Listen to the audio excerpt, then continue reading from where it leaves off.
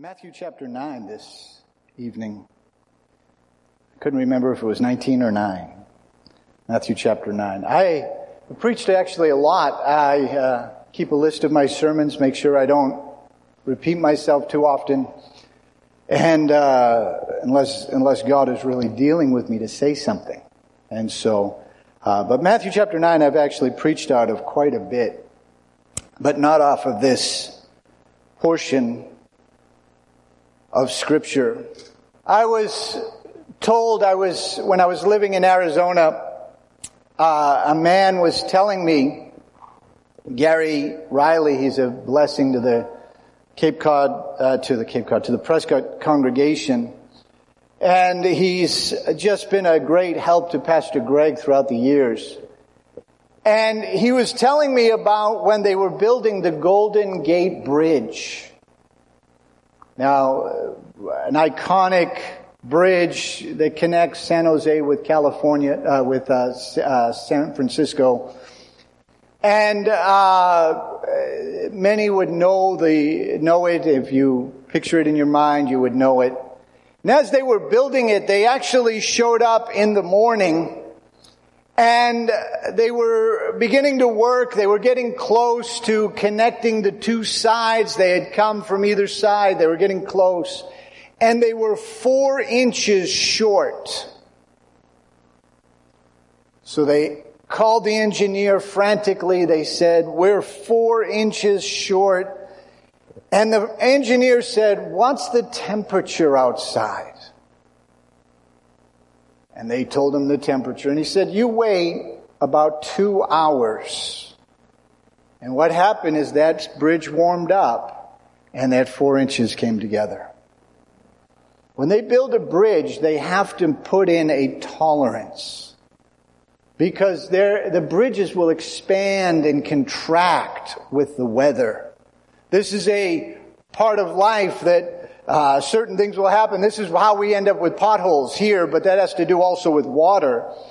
But certain things will expand and contract. Metal is a big one that will actually do that and have to have some flexibility. When the Concorde airplane was the only commercial airplane ever in service. There used to be 14 of them. They were taken out of service not that long ago. It would do over the speed of sound, Mach 1. And they say that when it was actually doing that, it would be about 2.5 feet longer than when it was on the ground doing nothing. It would expand and contract. In the text we're going to read, Jesus tells us that expanding and contracting in life is something you have to deal with. We have to deal with this. Now in the context, and I just want to put it in context. Just before the scripture we're going to read, John the Baptist's disciples came to Jesus with the Pharisees and said, "Why don't your people fast? Why don't your disciples fast?" And he says, "Well, they've got the bridegroom with them. You wouldn't fast on your wedding day. And so as long as I'm here with them celebrating they're not going to fast. But when I'm gone, they're going to fast." Then he launches into these 2 parables that I want to look at that are connected. He says in verse 16 of Matthew chapter 9, also you could read this in Mark chapter 2, it's identical. "Besides, who would put a patch of old clothing who would patch old clothing with a new cloth? For the new patch would shrink and rip away from the old cloth, leaving even a bigger tear than before. No one puts new wine into old wineskins, for old wineskins would burst from the pressure, spilling the wine and ruining the skins. New wine is stored in new wineskins, so both are preserved." Now Jesus first talks about a patch. He's talking about, now in their day they didn't have Walmart. A lot of people, well, I can't even say this, but in my generation, if you ripped your jeans, you didn't wear them. Today, they buy them ripped. Whatever. But the thought there of ripping clothes, there was no Walmart that you just ran down to get another shirt or something like that. They were often very expensive, and this is why when you read of certain times in the Bible when people would come with rewards and payment, they would also bring garments of clothes. It was something very treasured, and so many people didn't have multiples of different outfits. So as a result, they would have to patch the clothes they had. So in this understanding, this was something that they could relate to that maybe in our generation, not so much. I mean, unless you have a certain item of clothing that you really love, you probably aren't going to patch it, and who knows, maybe again it's not this, it's in style, maybe you want to keep it that way. But he compares putting a new piece of cloth on an old garment. Even today when you buy blue jeans, they will come pre-washed or pre-shrunk. That cotton has the ability to shrink. If you've ever gotten a t-shirt or something and then washed it and dried it and realized it shrunk a little bit. And over time they continue shrinking and shrinking. As a result of this, they slow down on this, but they shrink. And in the text, Jesus is saying, why would you put a new piece of cloth on an old garment? The tear would go away, and it would be worse. So there's three things we have to consider here. One is that Jesus didn't come to just fix people's lives. Jesus didn't come just to just patch up some things in your life. He came to change your life. He came to transform people's lives. Some people, when they become a Christian, all they want to do is fix some areas in their life. They want to make their lives seem like, I can just add this to it, but it doesn't work. You can't just patch up your old life. The other thought here that you could actually see is that there's the thought about immaturity. That the new cloth is not been seasoned. It's not been put out there. There's something about seasoned wood. There's something about seasoned cloth that has that ability where the stretching is gone from. And there's some people, they're just immature. And God says, I can't put you in the kingdom because you're immature. You're a 14-year-old in a 41-year-old body.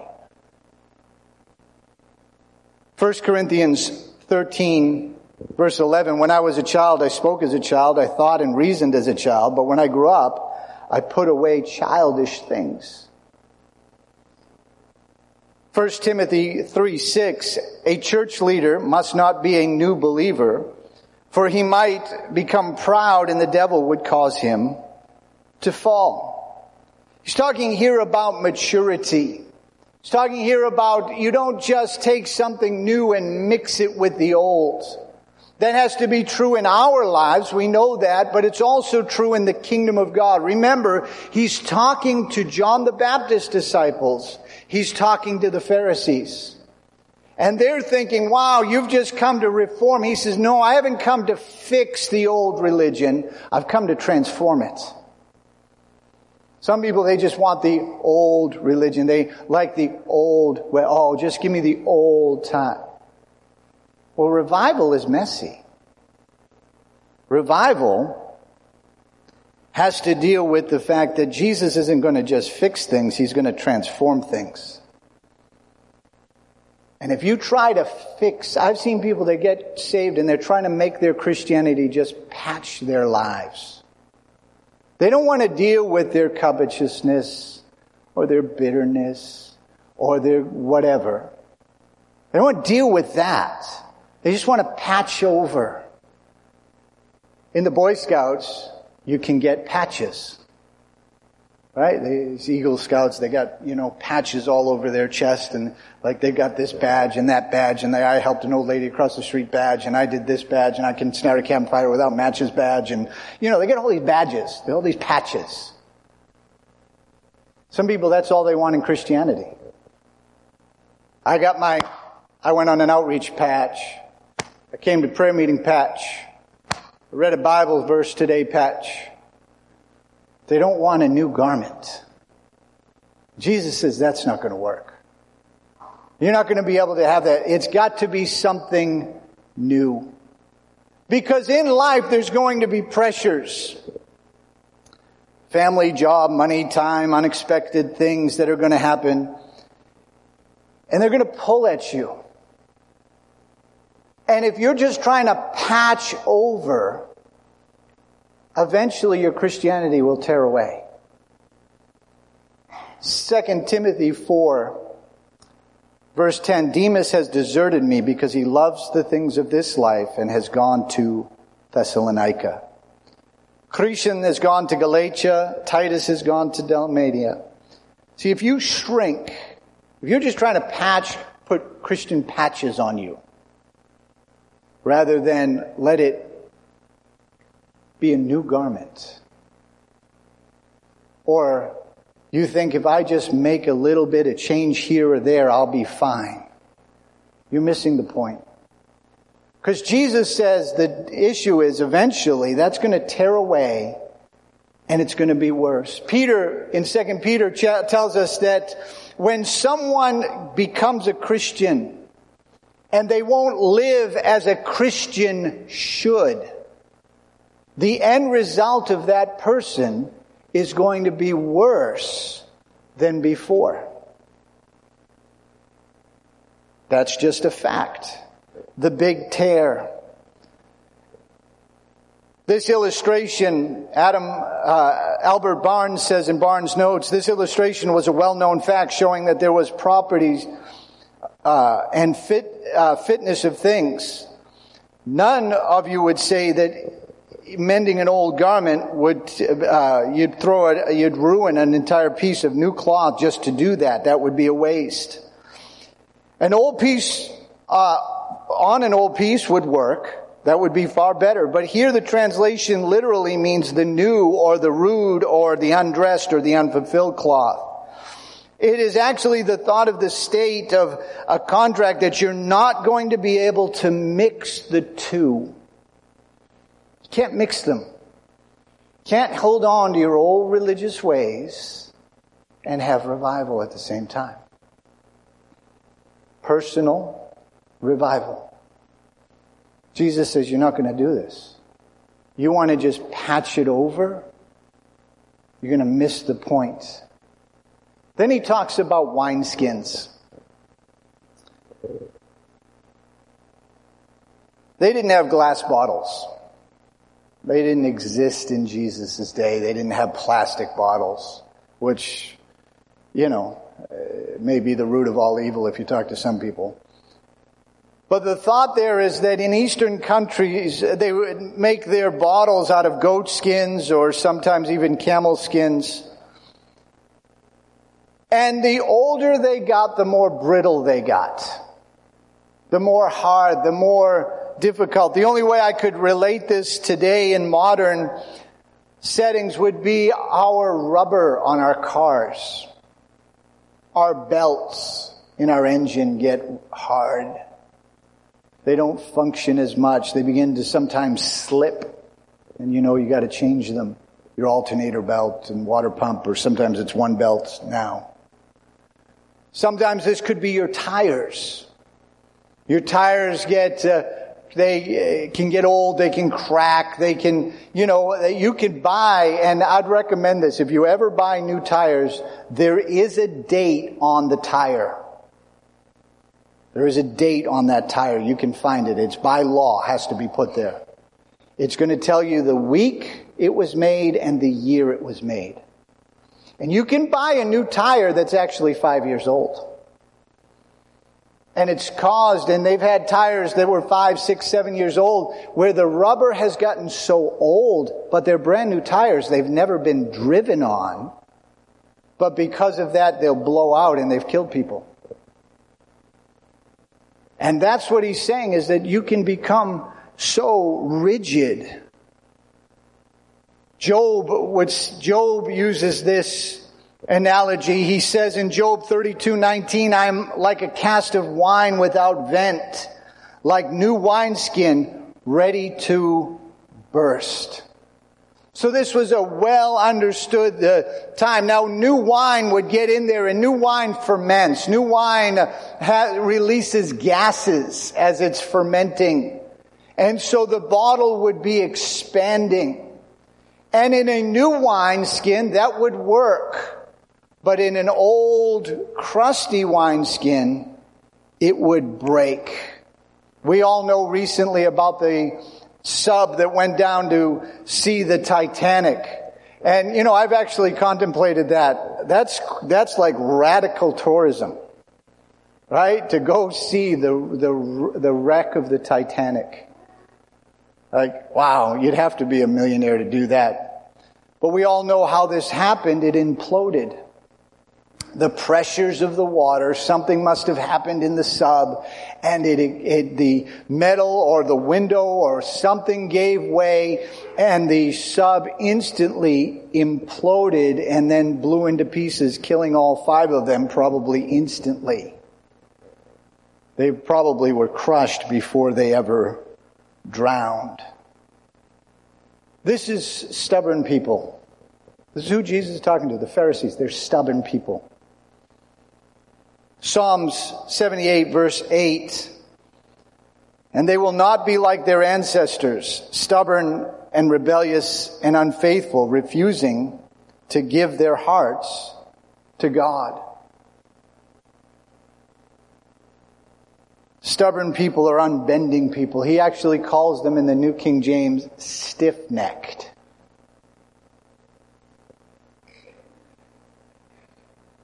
That attitude. And Jesus says, I can't fill you with wine. Wine is always a symbol in the New Testament of the Holy Spirit. Ephesians 5, do not be drunk with wine, because that leads to disaster, but be filled with the Spirit. Wine is a symbol of the Spirit of God, and Jesus says, I can't fill you with the Spirit, because on the outside, you're so rigid and stuck in your ways, you cannot handle it. He's talking to the Pharisees. He's even talking to some of John the Baptist's disciples, who would later come to Jesus and say, John sent us, are you the one, or do we seek another?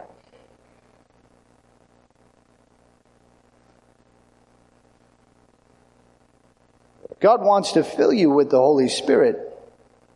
He wants to fill you overflowing with His Holy Spirit. But 2 things to understand about that. One is you have to be a vessel that can take it. And second, you have to realize His Spirit is holy. 2 Corinthians chapter 4, verses 7 through 9. For we now have this light shining in our hearts. But we ourselves are frail clays, jar containers with this great treasure. This makes it clear that our great power is from God and not from ourselves.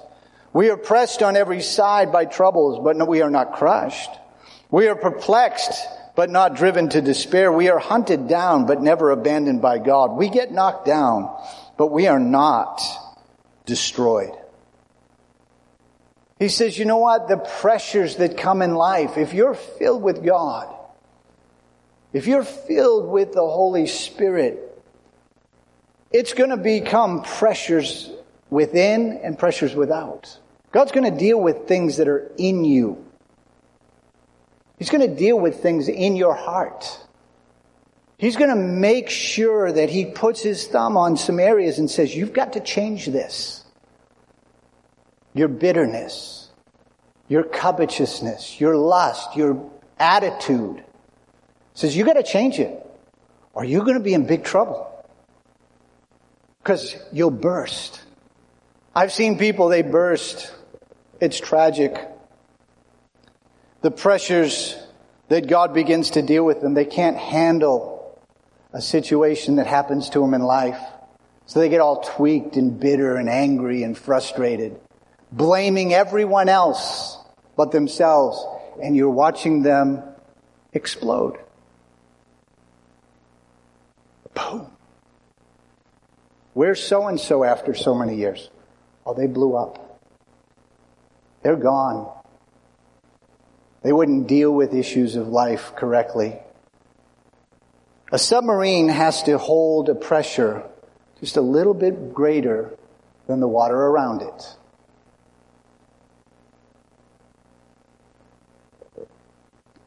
God says, Jesus says, if I put new wine in you, you'll explode. New wine must go in new skins. So what does that mean for us? The Life Application Bible says for this is the victory. Jesus used this description to explain that he had not come to patch up the old religious system of Judea with its rules and traditions. His purpose was to bring something new that had been prophesied for centuries. This is true in our lives as well. God wants to flow in your life. God wants to flow and help you. The question is, are you letting him? Nehemiah chapter 9 verse 12, you led our ancestors by a pillar of cloud during the day and a pillar of fire at night so they could find the way. God says, I want to lead you. I want to help you. I actually want and care to bring you to the place where you can handle what I want to do in your life. The need is the ability to flow with God without tearing everything around you or exploding from within. This makes us useful. One thing people want in life is to be useful. They want a purpose in life. If you lose flexibility, you lose out on a lot. It's kind of shocking to believe that here in Rochester, Kodak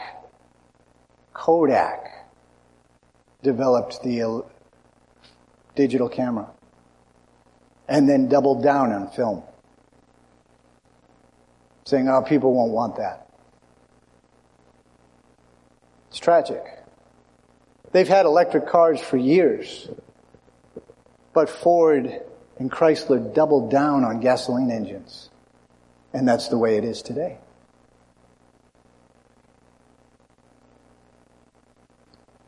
See, God wants to shape you. He wants to mold you. He'll use circumstances to change us, but He'll use His Spirit most of all. Paul says that we are changed into His image from glory to glory, even by the Spirit of the Lord. 2 Corinthians chapter 3, 17 and 18.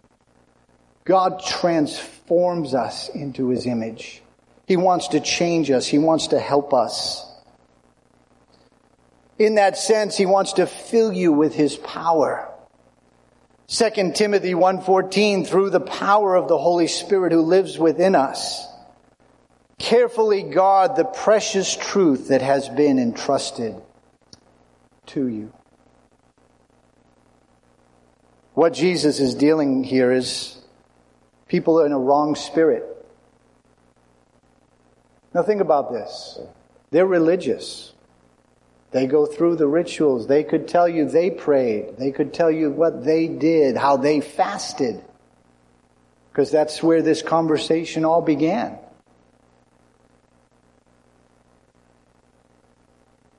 And He says, I didn't come to patch things up here on religion or your life. I came to transform things. I want to fill you with my Spirit. Ezekiel 36, 26 and 27, I will give you a new heart, and I will put a new spirit within you.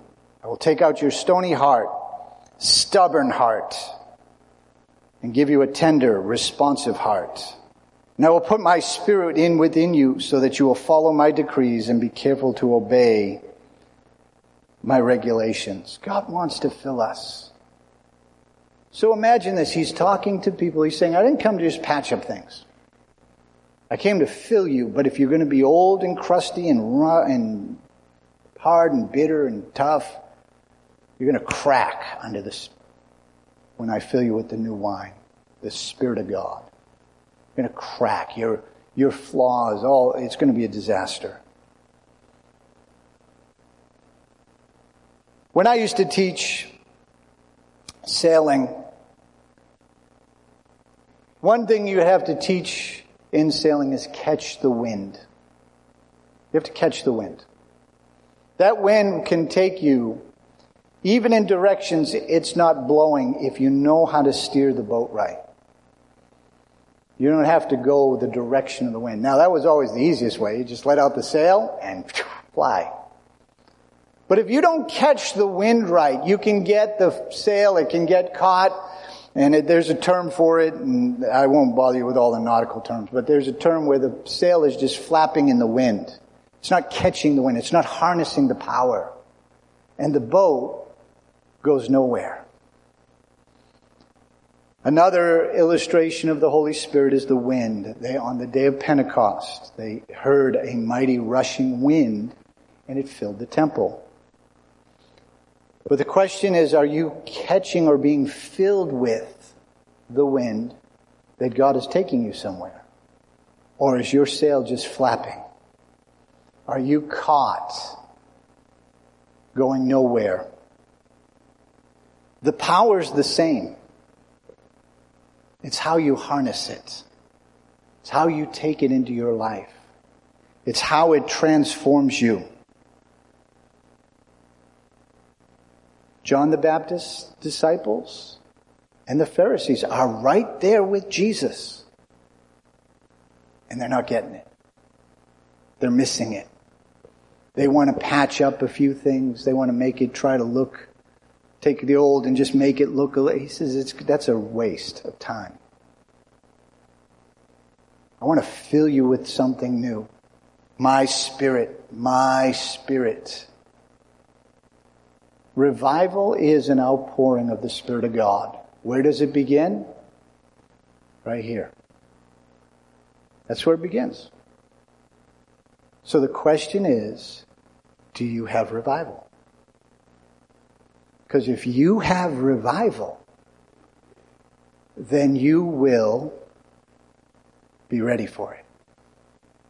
That when it expands you, makes you feel a little uncomfortable, you're going to be going, this is good. This is good. Because I know what God is doing. I've tapped into it. You're going to know that this is good. And that's the blessing that we can experience. Let's bow our heads for just a moment. Maybe you're here this evening and you're not right with God. You're not flowing and functioning in the Spirit of God because of sin in your life. Habits maybe you don't want anyone else to know about. But the great news is Jesus Christ came, shed his blood on Calvary's cross so that you can be different. He wants to fill you with his Spirit. He wants to fill you with all the goodness of his grace and his mercy, his love. He doesn't want to just patch up your life and fix this little area and fix that. He wants to transform you. Not just patches, a transformation. Not just so you can have some badges and say, well, I did this today for the Lord, or I did that today. He wants to do a miracle in your hearts and fill you with his presence. If that's you tonight, you're not right with God or you're backslidden, you want prayer, I wonder if you'd slip up your hand. Say, pray for me. I'm not right with God. I'm not saved. Thank God. Someone else, very quickly. You want to respond. Say, I'm not right with God. I need to get my heart right. Anyone at all? Changing the call then to Christians. We can have this. That's the glorious thing is he's talking to his disciples too, and he's telling them, you know what? That's not what I came to do. I didn't come to just patch up things. I came to transform things. I came to fill people with the Spirit, but you're the one who has to make sure you're flexible. I'm a big mink oil fan. I put mink oil on leather and I see it come back to life. I love mink oil. Mink oil can do wonders to help leather goods come back. There's certain things you can do to make the old flexible again. But sometimes you just need to cry, oh God, my heart has gotten full of all sorts of garbage. I need to get a new heart again. Help me so that I can hold your Spirit in all that you want to do. Let's all stand. We're going to sing this song, worship His name, give Him praise.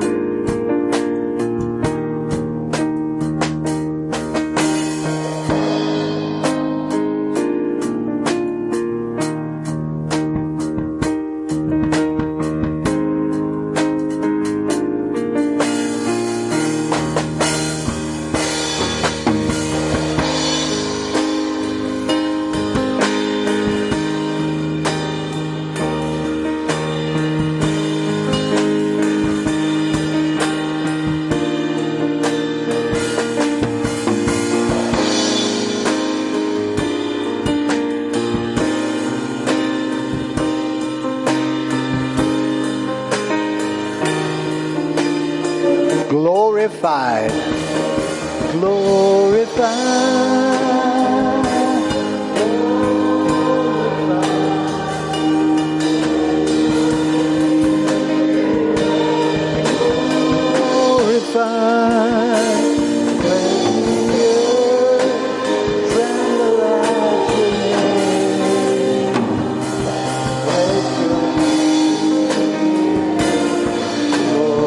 Let's give Him praise and worship Him. Father, we love you.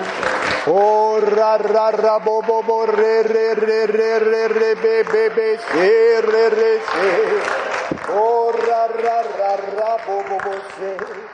Oh, thank God, thank God.